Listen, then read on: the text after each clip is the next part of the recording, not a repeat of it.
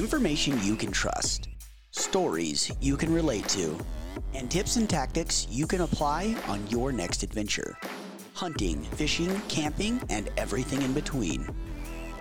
This is the Battle Mountain Podcast. All right, everybody. So Zach Harold here with Bill from Iron Will. Bill, I'm sorry I can't pronounce your last name. So that's right. So it's my fault. It's Vanderheiden. Vanderheiden. See, I feel like I should be able to pronounce that quite easily. And we're here at the Phone Scope booth at Western Hunt Expo 2020. If you guys haven't checked out Phone Scope, be sure to check them out. It is probably the simplest way to connect your phone to some type of optics. And also be sure to check out Pyro Putty. It's waterproof, windproof. They have a battery operated lighter that is just, it's incredible. So be sure to check them out as well. Big thanks to them for letting us do a podcast here. So I'm really excited to have Bill on the podcast and discuss his new broadhead that he came out with. I kind of almost feel like I'm in a little bit better position to have this discussion with you, Bill, honestly, because this year I shot your broadhead exclusively. And before I had looked into buying them and I probably had tested them, but I didn't shoot them exclusively. And this year I hunted with them the whole year. Okay, great. Yeah. So I'm kind of excited to discuss, your new addition to your broadhead lineup. And, heck, we can touch a little bit on, why it was made and everything like that. And then we can jump into all the other stuff. So yeah, I'm looking forward to it. Yeah, sounds good. Yeah. So yeah, we had a lot of customers requesting a wider broadhead. Our customers were primarily kind of elk hunters. Our broadheads have been designed, our VNS series designed for max penetration on big animals like an elk. And they work well for that, for sure. There was a lot of guys, often whitetail hunters or bear hunters, just wanting a bigger hole, just saying they were zipping through these animals, with a lot of energy kind of left over with our VNS series. So wanted a wider head. And initially I didn't want to give them a wider head. There's always a trade-off there. As you go wider, they aren't necessarily going to fly as well or penetrate as deep and things like that. So really spent a long time designing, analyzing, making sure that it would be a good head really before we decided to come out with one. Right. Yeah. Cause it's not like you just look at something and you're like, oh, well, let's just make the blade wider. It's obviously not that simple. So kind of dive into some of the things that you had to take in consideration when it came time to make a blade wider. Because obviously the first thing that comes to my mind when I think of a wider blade, there's two things. One, with a bigger blade typically comes more weight, right? If you got a wider blade, right, you've got to take out the weight somehow. Exactly. And then two, you obviously are thinking, well, now how do I make that thing fly? Because it's more surface area. It's bigger, right? So those are two things that come to my mind when I think of going from your solid 100 to it's an 1.5 inches now or inch and 3? 1 3/8 wide main blade. 3/8, yeah. And 3/4 inch bleeder, so 2 1/8 inch total cut. Yeah, which is big. It is big. To me, that's pretty big. Yeah. Right. Yeah, me too. Especially when you're used to because what is your solid 100? It's 1 1/16 wide main blade, 3/4 inch bleeder, so it's a 1.8 total cut. Right. Which I didn't have any issues with this year. Right. But yeah, so kind of go through some of the things you had to take into consideration when you started designing that wider cut blade. Right. So I had those same concerns. I didn't want to make something that wasn't going to be as strong or fly as well. We've become known to have premium broadheads that are very durable and hold up. And that's why we give a lifetime guarantee. I didn't want to put something out that wasn't going to be strong enough, for sure. And like you said, if the blade's wider, you got to reduce the weight somehow. You could go to a thinner blade and keep it solid, but really our VNS series are 62 thousandths thick A2 tool steel, very strong blade. Right. And if you step that down to say a 50 thousandths thick blade, bending strength is proportional to the thickness cubed. So from a 50 thousandths blade to a 62 thousandths blade, you might think, oh, that's not that much stronger, but actually it's 1.9 times stronger. So basically double the strength with that little bit of thickness change. And, you know, the front of the blade takes so much of that force on impact that I really wanted to maintain that thickness through there. And so the way I decided to do it then was add some vents in the blade and just move them to a lower stress area through doing structural analysis on the blade and looking at, okay, where's the stress when we have a straight on impact on the tip or a side load impact on the tip or, you know, hit one of the wings. And so really needed to make sure I had material where needed for strength, and then add the venting in it to get the weight down. Had similar concerns on flight. So I do fluid dynamic modeling there so I can model the airflow over the blades, over the head, and try to kind of adjust geometry to minimize drag, minimize turbulence, minimize sound as well. Vented heads in general are a little bit louder than a solid head.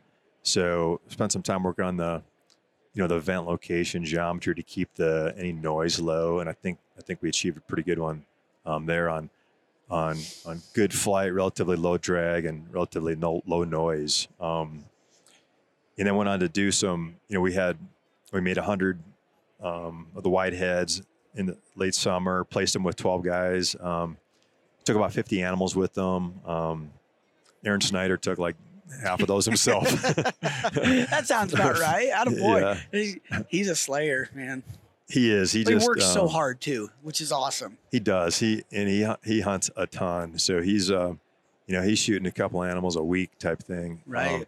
So getting a lot of great feedback from him, and when he shot his mule deer with it, and it went through the near side scapula and the far side leg bone, broke the leg bone in two on the far side, and just looked like a hatchet had hit it there. And he sends me video and said, "Man, you got to come out with these quick. I need more of these heads." And, but yeah, all the testing went really well. We were primarily focusing on whitetail guys through our testing, and every one of them was excited about the results and just putting that bigger hole through. Like I tell people, you're not going to die any deader, And if in our V or S series going through the lungs, on a good hit, they're very quick kills. They're sharp. They stay sharp all the way through, slice all the way through. Quick kills. They've been working great on elk, deer, and whatever, bears. But if just having that wider cut, I think if you hit back a little bit, say a one lung or liver or gut shot, really, that's where a wider blade might shine a little more to get that animal to not go as far, go down sooner, a little more blood on the ground, things like that. And that's what I think people wanted them for. And people were real happy with the results on those kind of shots. Gotcha. And I kind of thought that too. And then I had this year in Pennsylvania, where this buck comes out, not even a big deer, but it was my last evening there. And that was my first opportunity to state legal buck in Pennsylvania. And I've hunted there several times with my buddy. And I'll say I just went there to go have fun, right? I didn't really care. And last evening, this buck comes out that's state legal, a little like 8-pointer, whatever the hell you call them. It's basket rack. Yeah. 4x4, 8-point, whatever. And I shot under him at 35 yards. And then he goes out there and he stops at 45. And I draw back. And I take my time and I shoot. And that time he was on alert. And I mean, I had it all on film so I can watch him drop, 18 inches. It was crazy. And it literally just skimmed through the skin on his back. But until I watched the footage, I didn't know that. I thought that shot was just great because it felt so good, So then he goes and he stands right on the edge of the tree line. And all I can see is basically like his guts through this opening at 60. And I'm thinking, he's still there. I'm still shooting. Yeah. I draw back one more time and I send one and it went straight through his guts, Turns out that was the only arrow that I actually hit him. Oh. Because the first one I missed, like I told you. The second one just went through skin. But until reviewing the footage, I didn't know that. Right. But and you want to keep sending arrows if he's in range, right? Yeah, I mean, just try and put that's him down my as quick as you mentality. can, Yeah, kind of thing. yeah, it's kind of always been my mentality. I'm the same way. I would do the same thing. Yeah, and so here I am, I send another arrow. So it turns out that one that went through the guts was really the other ones wouldn't have killed him. The one missed completely, the other one was just skin. Yeah. And he only went like 40 yards. I couldn't believe it. Because I mean, that's the only time I could, and I don't know, I don't want to get into this with all the people that are going to leave comments, so please just don't leave the comments. But if you make a shitty shot like that one, more cutting has to be better. You know what I mean? Yep. But I mean, if you're making a good shot where it should have been, Right. mine was not, that last shot was not. Right. If like you say, you can't kill him any deader. I get into this argument with mechanical guys. They're like, well, if you hit him in the guts, you're better off with a mechanical. Like, well, yeah, but you could really err either direction from the vitals, right? If you go forward into the shoulder blade, leg bone, whatever, into bone, you want a durable, strong Right. head to cut through there. If you hit back, goes through the guts, well, that animal is dead. It's 100% going to die. And so, yeah, a wider cut would make them go down sooner. Right. But I always lean towards get that durable head that, and I like to aim a little closer to that golden triangle area anyways. Right. And get the durable head that's going to go through the bone if you hit it. And then if you hit back, but it's still dead, back out going, hopefully it's 100 yards away or so or less and you can find it. But yeah, I think with this wider head now, you've got a better solution than a mechanical, because if you do hit forward, it's still going to go through the bone. Yeah. It takes a tenth the force to penetrate versus mechanicals in my testing. Yep. So you're going to get that Explain pass that through. testing too, because it's not like you're grabbing onto two arrows and pushing them with your hands through cardboard and being like, oh yeah, this one was way easier.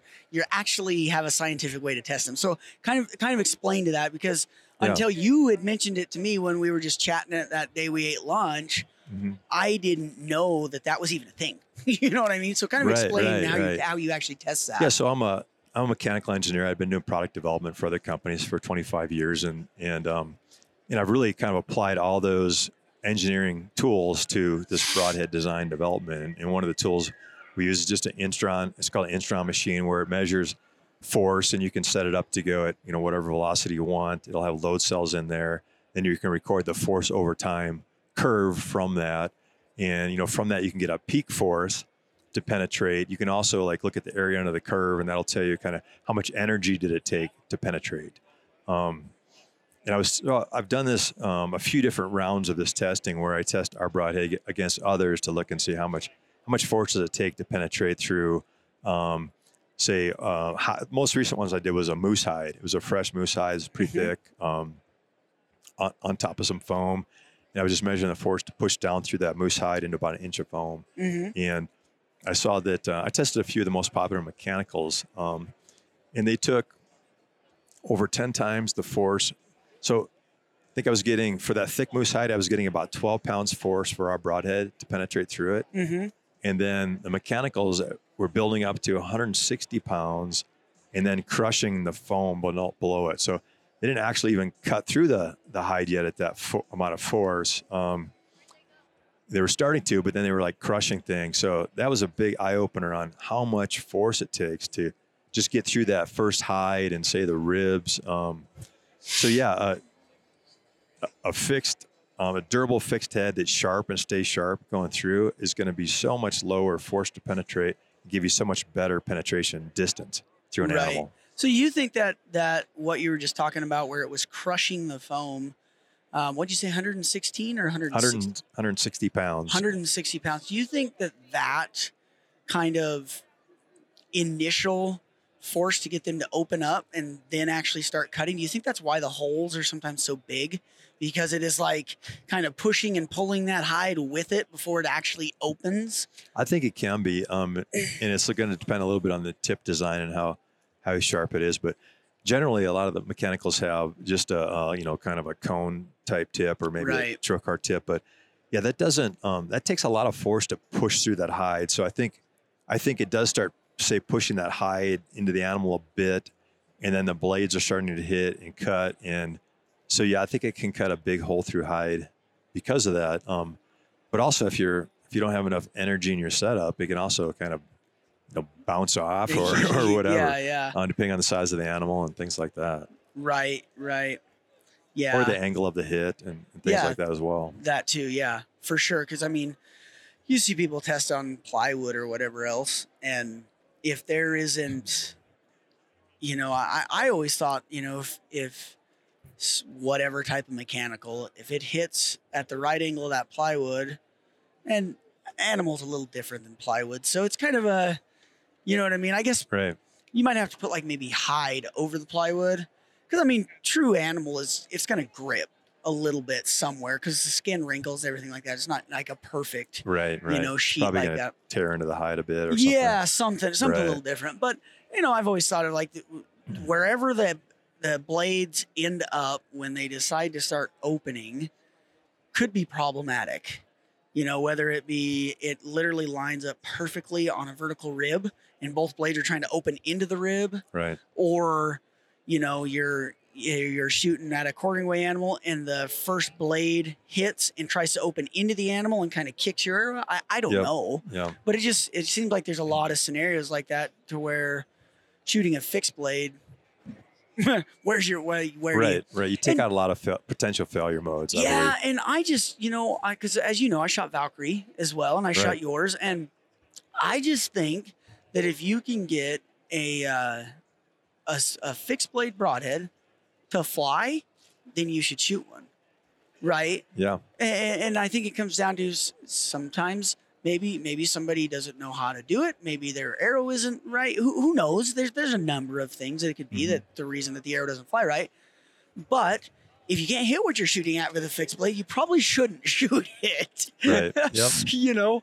But I tested yours for a while and shot a lot with them, and I had good success shooting them, and I tinkered a lot with trying just all different fletchings and all sorts of stuff like Right. that, but I would say in general, 90+% of the people, 95% maybe, say they fly great for them, and then we get a few guys that just have an issue, and usually I work through because I'm interested. What is Why? your setup and why? What's different? And typically I can always find a problem with say they don't really know much about bow tuning, and the arrow's just not coming straight off the bow. Right. And walk through the kind of bow tuning with him a little bit, get his arrow straight, and then he's good to go. Right. Another one can potentially be, well, they're shooting really little target vanes on the back of the arrow. We've had a couple guys like that where if they just got a little bit bigger vane, and all of a sudden their problems went away as Yeah. well. And then the other thing is just people kind of marginal on spine. They're just underspined. They're trying to add more weight up front because they hear, FOC is great. And they don't want to change their arrow. So then they're underspined. They're trying to get more speed without being correctly spined. And then you can have some poor arrow flight Right. from that. Right. Well, everything starts going backwards then. Right. If you don't have the correct arrow spine, then it doesn't matter what broadhead you have. If your arrow is not spined correctly for your bow, then you're not going to get the flight that you're hoping to get out of that arrow, regardless of what you Yep. have on it. And even if you have a mechanical on there, you're just wasting a ton of energy. Yeah, with nothing. that kind of Nothing's setup. going to. Yeah. Yep. Yeah. Yeah, and I agree with that completely. I tend to actually try to lean a little bit on the higher spine side. If I'm marginal, Yep. if I'm like, yeah, I think this 330 is going to work, it'll be close, I just get a 300, and then you're good. I'm the same way. I go for like optimal spine to a little on the stiff side because I've really found no negatives to being a little bit stiff on spine. And I think that your arrow just recovers quicker too when your arrow it struggles to recover when you're under spine, and that's why it's all over hell, as you know. Yep. So from, you mentioned you sent them to 12 guys. I don't care to know who the guys are, but kind of what were they just hunting kind of animals all over? I know Aaron Snyder was kind of hunting everything, but what Right. about the other guys? Were they kind of mostly focused on whitetails, or where Yeah, kind of were they? mostly focused on whitetails. Okay. That's kind of what what it was targeted for a bit more, because that's what hundreds of whitetail guys were just saying. I'm zipping through animals. I just want a little wider cut, a little more. And it's kind of funny. I tell them that, hey, our broadheads are killing moose and elk quickly. They're why wouldn't they kill a whitetail quickly, right? Yeah. But from their point of view, is like, and I'm zipping through. I got a lot of extra energy. Why not put a little bigger hole through? And so I could see that point of view, and or bears when you're shooting a bear close up as well. So that's kind of what I placed them with a bunch of guys that I know do a ton of whitetail hunting. Gotcha. And like guys like Les Welch was one of them. He traveled a number of states and whitetail hunts. I think he shot maybe four whitetails with them, and he's been shooting our broadhead since day one. And he was really excited about the results. Even though he's been shooting, say, the V100 and having great results, he was just excited about just the bigger blood trails and things like that. So he shot a few animals. I had another guy take 8 whitetails. He was kind of hunting one of these areas where they're trying to reduce the number of does. So he got a lot of. That's great. Yeah, that's great for testing. Yep, one of these parks kind of thing where you have to, prove you can shoot and all this stuff and get a special permit. But then he got to shoot a ton of animals. So gotcha. And so I got really good. And he made like PowerPoint photos and presentation and all the results. That was really nice. But a couple of his shots were pretty impressive. One was a near side. Was that a scapula? I know it was a near side of rib, far side of rib, and then the knuckle. So it passed through the knuckle. The base of the shoulder blade. That knuckle's, I don't know, a couple inches thick at least. Yeah. And it split that right into. I'll have to post that photo, but it split that thick bone right in two, got a complete pass through, stuck in the dirt. And it was a quick kill on the animal, and the broadhead is in good shape. So that's impressive. That's a lot of bone to go through. It was. And that's what I was worried about with a wider head to me, I much prefer 2 holes than 1 big hole. So I want to get that pass through, especially on a whitetail or a bear where you've got this downward shot. So the entrance hole is kind of high. You want to have that exit hole to get good blood on the ground. And absolutely. So I wanted to have a head that was always going to pass through on whitetails, for the average hunter. Right. He had that one. Then he had another one that was downward through the spine and, kind of right through that vertebrae, and still got the pass through shot as well. So he had 2 pretty impressive results there. And the other ones that kind of stand out to me, a wider head, if you're through the heart-lung area, it's going to die with our standard heads for sure. If you're back and say you hit a 1 lung shot or 1 lung liver, that's where a wider head, I think, shines more, is that we had a few of those where the deer ran 100 to 200 yards and then dropped dead. Right. And it had a good blood trail getting to it. So in those hits, like a single lung or liver, they're not going to die in a few seconds. They're going to make it further than that. Right, and so right. The more bleeding you can do, the more trauma you can get is a good thing. Yeah. So. Yeah, absolutely. For sure. And that's like, it all comes down to the end of the day, shot placement, right? I mean, right. It does. And, I've even heard people go as far as, if you have a field point and you shoot something in the heart, it's probably going to die. You probably won't have a blood trail, but it'll die, Yeah. So, it all comes down to shot placement. And like you said, it's already dead. How much more dead could it be? Right. But having tracked enough animals and having lost several, more blood is nice. Yep. How do you, there's no way to go around that, right? I mean, right. That is exactly why there is being Nox systems designed with GPSs in them. I don't know if you saw that at ATA. So, yep. So that you can, I don't know, follow the GPS to your deer or whatever. I don't know how it works. It's kind of an interesting idea, but you got 150 grains in the ass into your arrow now. And I don't know, but we don't need to get on that. But but like you said, more blood is nice. That's why we added the bleeder originally, is right. Just that crosscut opened up the holes better, get more blood on the ground, and this just does a step up from that, even with the wider head. Yeah. For guys that really want that wider hole, and there's a lot of elk guys that wanted this too, and to me, our V100 or S100 or, 100, 125, whatever the right weight is for you. But our V&S series are kind of my go-to for elk when there's potentially longer shots, bigger animal.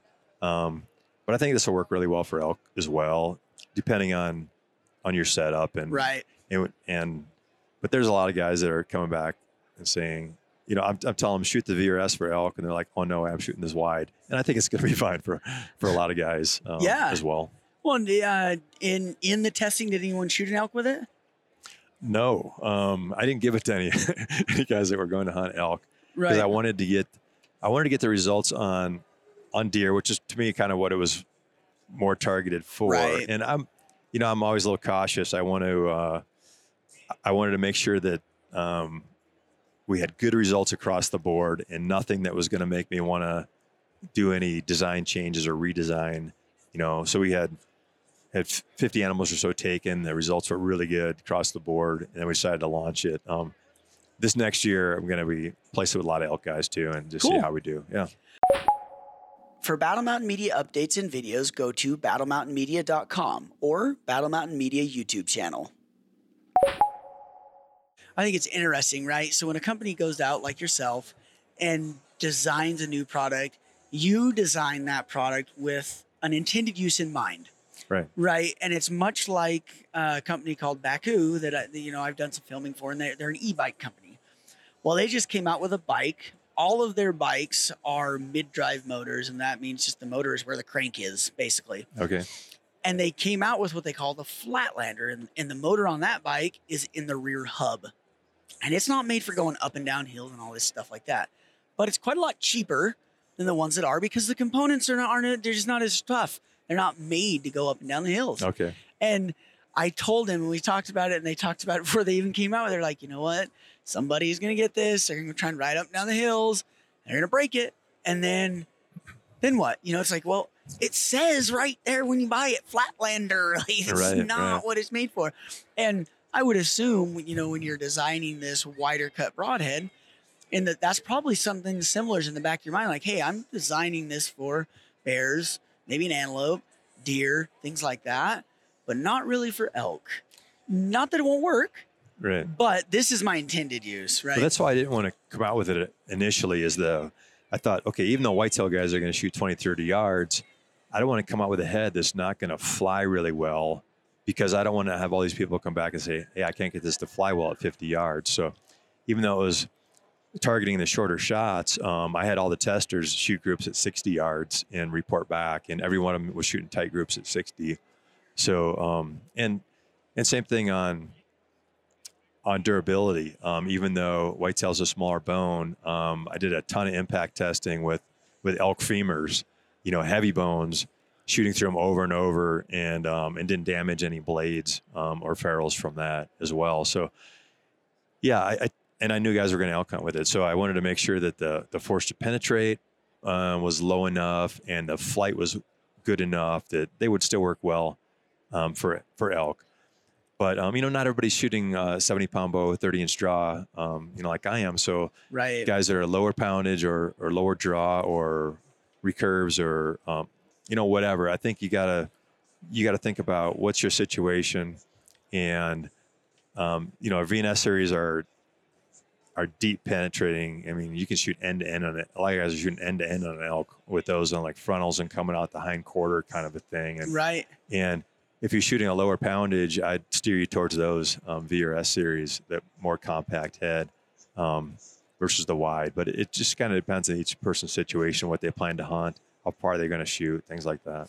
Well, I think a good point you brought up is draw length and draw weight. Because I'm pulling 73-ish pounds, whatever, when the bow's bottomed out, whatever it is, it's somewhere around there. Right. But 27-inch draw is a lot different than your 30-inch draw. And so with that, everything is slower, obviously, especially depending on arrow weight. But you'll notice too, for anyone out there that is struggling with maybe getting it to tune a little bit better, just add a little more weight to your arrow and it'll slow down, it'll stabilize out. Yeah. And it probably won't be enough weight that you're like, oh my God, this thing is so slow. You'll Right, still right. be, you know, and obviously it'll depend what type of sight you shoot and all that stuff. But chances are you won't notice, you know? Yeah. So, I mean, I shot a couple things this year with your broadheads. I shot 2 elk with them, and I was shooting solid 100, and I shoot your 25 grain sleeve or collar, Okay. whichever one Impact collar. you call it, impact collar. Yeah. And then I also shot the 50 grain insert, so 175 grains up front. Yeah. And man, they were flying like darts. You know, I shot the one elk at 48 yards or something like that, and the other one at like 7 yards. So it flew really well for all 7 of those yards, Bill. But that was really Nice. interesting because I shot this elk. My son and I were sneaking through, you know, and we're still hunting because where I hunt, there's so many people that call that most of the time they can turn around and go the other way. So we're just still hunting through the dark timber. And I catch movement, and he starts standing up, and I'm thinking, you know what? My kid's with me. I don't cow, calf, bull. It don't matter because my tag's good for any elk. It doesn't matter. And I'm shooting, you know. Yeah. And it was just a bonus. It was a good 5-point bull, you know, just Right, all nice. lucky. And so I draw back, and he stands up, and I'm looking through this hole, and there's like little, you know how some of the pine trees have like those little tiny branches. Yeah. And there was like 3 of those. And I was like, at 7 yards, that's not going to hurt me. But what did hurt me is that my pendulum sight was set on 50. And I shoot, and he was close enough, I just hit him high shoulder. And he just flinches. And I'm thinking, what's going to happen now? You know, we fixing to get ran over. I mean, Yeah. you know, blood starts running down his side. And then he turns, and I'm at full draw already. And he turns and runs through this opening at, 8 yards. So I shot him.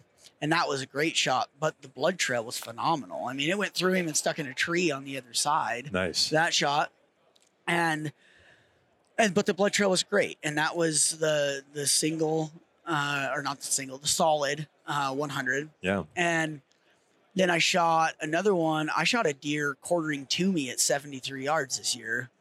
Yeah. Wow. Yeah. I didn't shoot frontal. You know, it wasn't that much, but I just hugged tight onto that shoulder.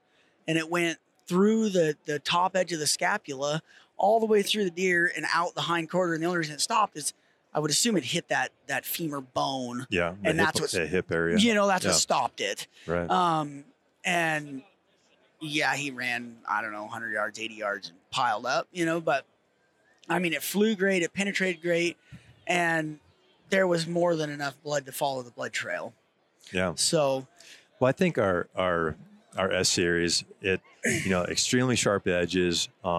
So we use the 60 Rockwell C hardness A2 tool steel, so we can get extremely sharp edge. right. Holds the edge really well, slicing all the way through. So, a lot of blades are dull by the time you start going through a hide or certainly a rib, whereas ours is going to stay sharp, slice all the way through, and really kind of maximize the amount of bleeding you can get with that size of a head. And, Right. And yeah, with that cross cut, with the single slice through, you can sometimes have them kind of close up, but with that cross cut, the inner corners kind of that cross are just going to pull back. They're not under tension. And you can after you shoot one, you can look and see, okay, yeah, there's a hole down in there. I can see this cross cut going down through, ribs, whatever. And it's enough of a hole that you're always getting blood on the ground, I feel. And it's, Right. So I think that our VNS series give nice sized blood trails as well. Yeah, and I think it's something that's kind of deceiving. I mean, and I think honestly, I think it's kind of a mentality thing that comes with a fixed blade broadhead. You look at it, and not just yours. I mean, all of them. It's just it's a smaller profile looking head, and you look at it, you're like, oh darn, is that thing gonna make something bleed? Right. And I can tell you, when you pull it out of the target and you cut your finger, it sure bleeds. It does. It does. Man, that got me twice. And what's so funny about it is I didn't even think my finger was close. I looked at the shaft and was like, hey, the backside of these broadheads is sharp. And I start pulling it out, and I must have moved my hand lower or slipped or something. And I just right through my finger, and I was like, really? Man, why? Yeah, I've had a few of those. Like, oh, did I cut myself? Did I or not? Oh, yeah, I did. There's the blood. Right, right. Yeah. It's crazy. But like you say, they're so sharp that it's kind of like that. It's like, man, that felt like I cut myself, but, and then it starts spraying blood. I see that on animals too. And a ton of guys have told me this. I thought I missed. That animal just stood there. Like, yeah, it zips through with such low force that a lot of times there's not a lot of impact on the animal. And I get a lot of animals that are dead within 20 yards. And a lot of times they don't know they're hit, or they're like, well, something just happened. They go a little bit and look around and then they drop dead, Yeah. So I think it's just such a low force and so quickly zips through a lot of animals that they just don't get that trauma and that, smack that makes them run forever. Well, and like, my first, I had seen your broadheads before and stuff like that, but my first actual kind of in-person encounter, I was filming Randy Peck in New Mexico, and this elk comes running in, and he gets drawn back, and the elk kind of kind of spooks off, but then turns broadside, and he shoots, and all you hear is like a crack, like it hit a log, and I'm thinking, shit, he missed. Because the elk just took off, and I'm like, how the did you miss, man? It's right there, because I'm filming. I'm like, how it is the camera guy, because the camera guy goes through all the same hell, but he doesn't have any control over if the shot gets made or not, And I'm thinking, and I'm filming the elk, and he looks back and he just tips over, whack, and I'm like, he didn't miss, But what had happened is it just went through the elk so quick that it hit a log on the other side or skipped off a log or something. Yeah. And it was like I say, I honestly thought that he shot right under it. And but no, he whacked it.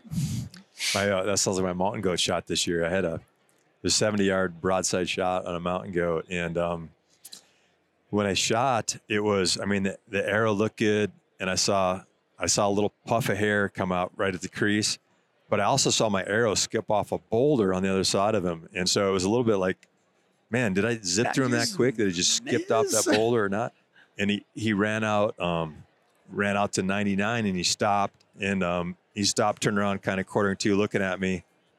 And I was pretty sure I had a good shot already. And I did. It ended up going through a double shoulder. But I ranged him at 99 down my sight, and I put a second arrow through him at 99, just dropped him right there. That's so cool. So what? Actually, we already kind of got to the punchline, but I forgot all about that. You had a mountain goat tag this past year, which is Colorado once in a lifetime, or can you get like a nanny tag now? I think I have to wait 3 or 5 years to apply again, but I think I can get back in and then you got to wait 3 years before you actually get in the draw. So, I can get back in it. It'll just take a while before I can draw again.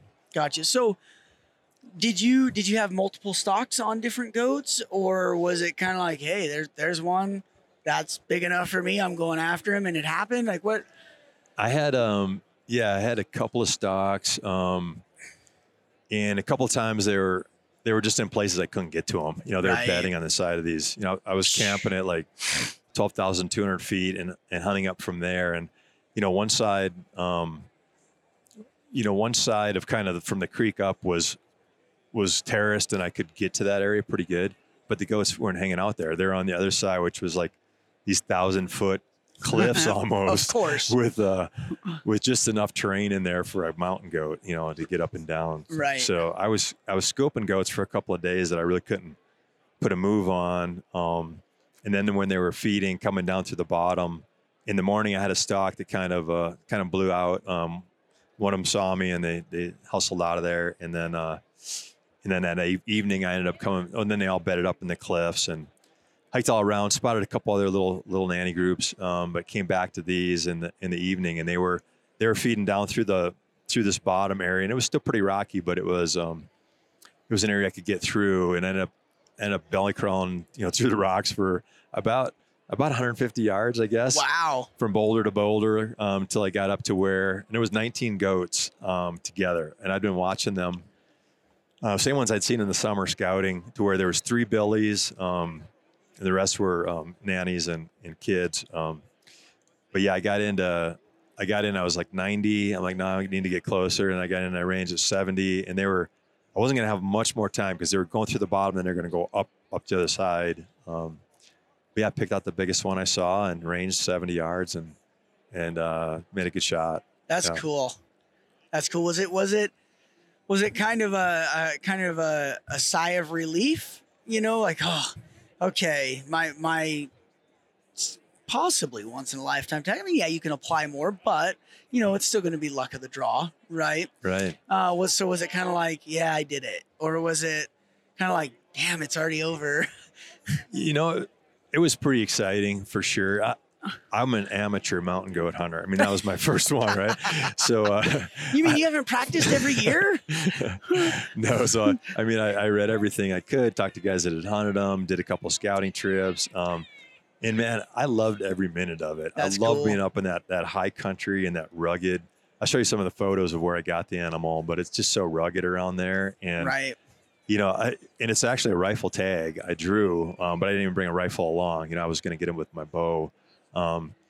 So no, I wanted to enjoy every minute of the hunt. And if I didn't get one, I wasn't putting that pressure on myself really. I mean, I really wanted to get one bad, of course, but, Right.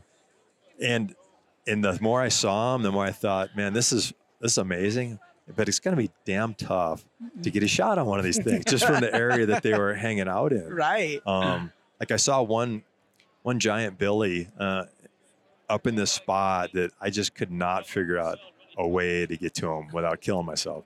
And so I've done a lot of dumb things, you know, on hunts at times, but I decided to play it safe. And I was actually solo on a backpack hunt back in there. So So that was probably solid, smart. it's probably solid not to try to scale the cliff on that billy. But- You know, it would make for wicked drone footage, though.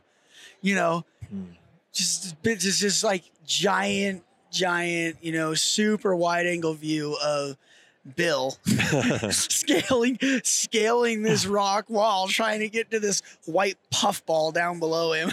Yeah, I do a little rock climbing, but I didn't have my ropes and climbing shoes along, so I wasn't going for that. Yeah, I think having a bow in your hand would kind of add to that too.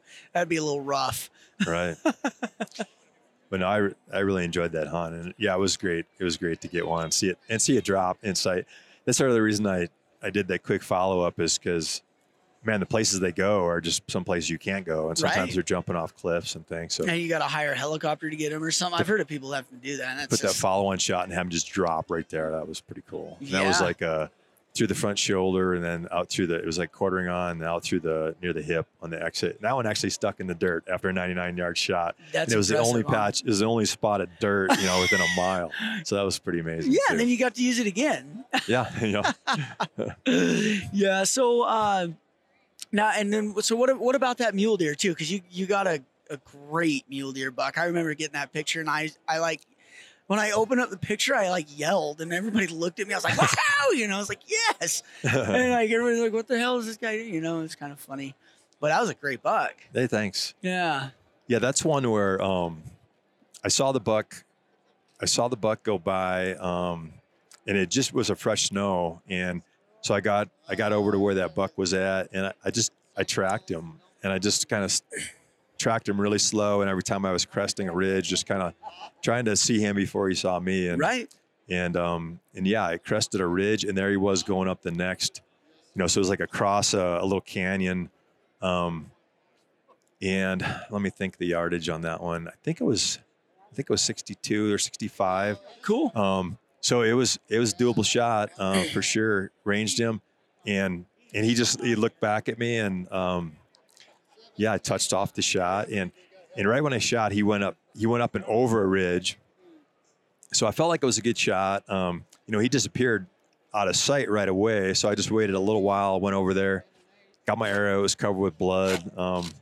But I pulled back out just to kind of play it safe, and then went back in, and sure enough, there he was, There he not too was. far, laying dead there. So that was a good buck. That's cool. Yeah, and yeah, you know, when you said he was 62 yards, and that's good. You know what? I think, in my opinion, I think shooting distance is all relevant to the skill of the archer. I think Yeah. 150-yard shot could technically be ethical if the archer is able to make the shot.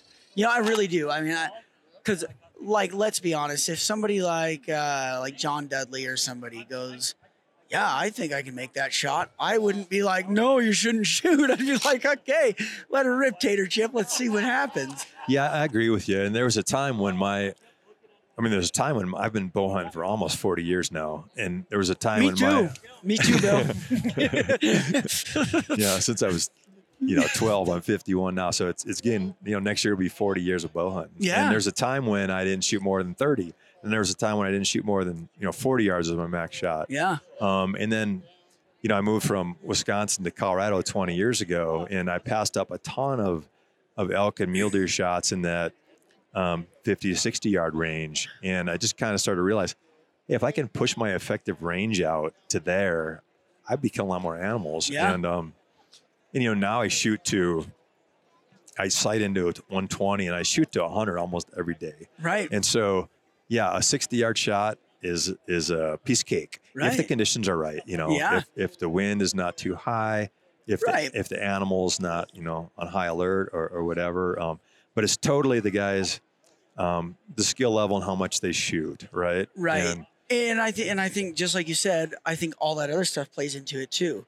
I mean, even someone with the skill level of John Dudley or a guy that's he's not coming on the podcast here at 4:30 or whatever, Yosty, that guy shoots as much or more than anybody I know of. And he pinwheels stuff at 100, 110 yards with a bow. But he also knows that if the wind is blowing 20 miles an hour, you don't shoot 100 yards with a bow. Right? I mean, it's all got to be relative. Well, if I can't kind of go through my shot sequence and hold steady, I don't pull the trigger. Exactly. And so if I feel like, okay, I'm settled, I'm relax my grip, I'm squeezing it off. If my pin's holding right on him, I know that if it goes off, it's gonna hit. Right. But if there's like wind, or if I'm like, I tried to make a shot this year where I was sitting down. I ended up sitting down facing the animal as I drew, because that's kind of how I got pinned down. Oh. And I drew back, and I'm just like, this is just not right. This isn't going to work. It isn't going to work. My form is poor. I'm not holding steady. I had to let back down. Yeah. And so I think if people are, honest with themselves on their shooting distance, and when they draw back, okay, am I steady? Am I able to execute a good shot on this or not? I think that makes a big difference. Yeah, absolutely. Like you say, I think there's just yes, shooter ability is probably at the top of the list, but then everything else plays into it as well. And then what's interesting is you have, someone like Randy Omer, right? Arguably one of the most well-known archers, even if you look at the tournament side. For a while, he left a big footprint on the archery community, and he won't shoot past 60. And so it's interesting, right? Yeah. Right. There's both sides of that coin. But I think at the end of the day, if you're somebody that you think you can make the shot and you're comfortable with it, I mean, I'm not saying go out and be like, yep, I can do this, and you're all over hell, and you know what I mean? But if you truly think you can make the shot, and at the end of the day, then there's nobody that should be able to tell you no except for you. You know what I mean? Yep. But no, it was really cool getting those pictures from you. And then, being able to test your broadhead this year and shoot it out. I didn't shoot the wide one. After shooting that one, the one I shot, I don't think I ever will. I mean, unless you're like, hey, test this on an elk, then sure, I would try and go shoot an elk for you. But I don't know. It performed well, and I didn't, know what I mean? I carried 3 S125s, 3 wide 125s in my quiver all year. Uh-huh. And I ended up, and I would just pick out which one depending on what the shot was potentially going to be. Did you end up chickening out, Bill, and shooting your 125? Basically, yeah. I'm very confident in that head. And my antelope, I put in the S125 because I knew I might have a longer shot. I ended up getting a 52-yard shot on a nice buck, public land buck antelope. And, that distance, either one would have worked fine. But, 2-3 years ago, I shot my antelope at 85 yards, and that's a pretty good poke. I hit. Conditions were perfect. I was shooting a V100 at the time, but 0 wind, and he's broadside looking the other way, just a slight quartering away. It was just like an ideal conditions. And I never shot an animal that far before, but, made an 85-yard hard shot on that animal. And but anyways, so the antelope I used the S125, and then my elk hunt was next, I guess. And when I was sitting over a water hole in the evening, I put in the wide one. But when I ended up sneaking on a bugle and bull, I put in the S125. I just didn't know what the shot distance was going to be, and I'm getting a 52-yard slight quartering away, and it zipped through him, stuck in the dirt, and he ran another 12 yards. He ran to 67, and he hunched over. I mean, I think he was probably going to drop, but like you, I'm going to send one if he's still standing there. And 67-yard, I put a second arrow through him, steep quartering away, complete pass through with the S125. I love that head for elk, Right. Then I went under the mountain goat, which I described, and that was a 70-yard shot. So I shot the S125 for that, and my mule deer as well. So I ended up only using the wide heads for my whitetail. I shot a whitetail in Wisconsin and Indiana. How'd it do? They did really well. Good. My Wisconsin whitetail was about a 30-yard shot. And it was just a very slight quartering too. But it was a double long. He was dead in 10 yards, and the arrow zipped through, and it was kind of a marshy area. So the ground was very soft, and it passed, and this was a downward shot, 20 yard out of a tree at 15 feet. So you'd think I'd be able to find that arrow, right? I dug in that mud, and I never did find that arrow. So I got plenty of penetration on that guy. And then my Indiana one was probably about as far of a shot as I've ever had on a whitetail, which was a 42-yard shot. And it was just a little, I was on one side of a kind of a ravine, a little creek running through there, and I could see one area on the other side on one trail. Happened to have a good buck stop over there on my last day of the hunt, just before, I probably had 10 minutes left of legal shooting light. And that one was, so a 42-yard shot, zipped through him, stuck in the dirt also, like at 8 inches or something. So I had great penetration. That one was actually, that was a one long shot.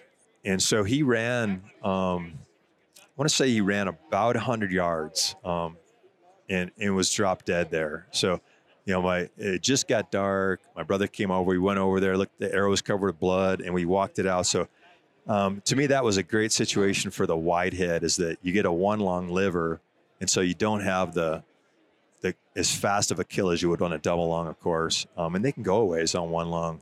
So to go 100 yards with a good blood trail the whole way and have them dead when we got there, a short time later, was nice. And it was a blood trail that you could, even though it was dark with the flashlight, I could just walk straight down it. It was a lot of blood. So right. Yeah. So have you started working on a new project yet, or is you just kind of like, let's just keep working on this whitehead for a little bit, or you got something else in the crock pot? I'm always working on stuff. Good, a year or two out. I'm not going to reveal anything at this point, fine. but I'd like to listen to customers and what they want, and I don't give them everything they want, because often I just don't agree with what people necessarily want.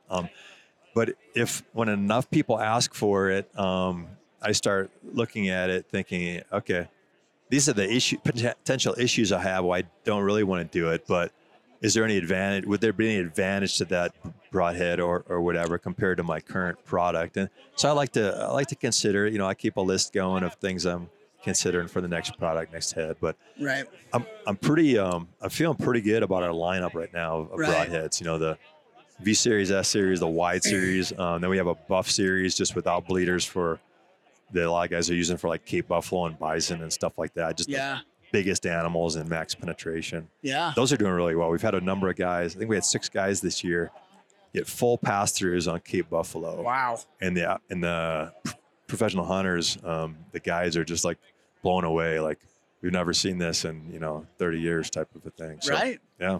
Well, that's awesome, Bill. Well, when the next product comes out, or we just figure out something else that we want to discuss, we'll definitely have to have you back on. Yeah, we're not too far away, so we'll just meet up, get some lunch, and I'll give you a few to try out. There we go. I like to kill stuff. Yeah. Well, thanks so much for being on the podcast. Everybody can find you at, it's not Iron Will Broadheads, it's ironwilloutfitters.com. Yep. Correct? And if you type in ironwillbroadheads.com, that'll link you to the same place. Cool. Yep. Iron Will Outfitters is our Instagram, our website, Facebook, YouTube channel as well. Awesome. Awesome. Well, thanks so much for taking the time, Bill. I You appreciate bet. it. Thanks for having me on, Zach. Appreciate it.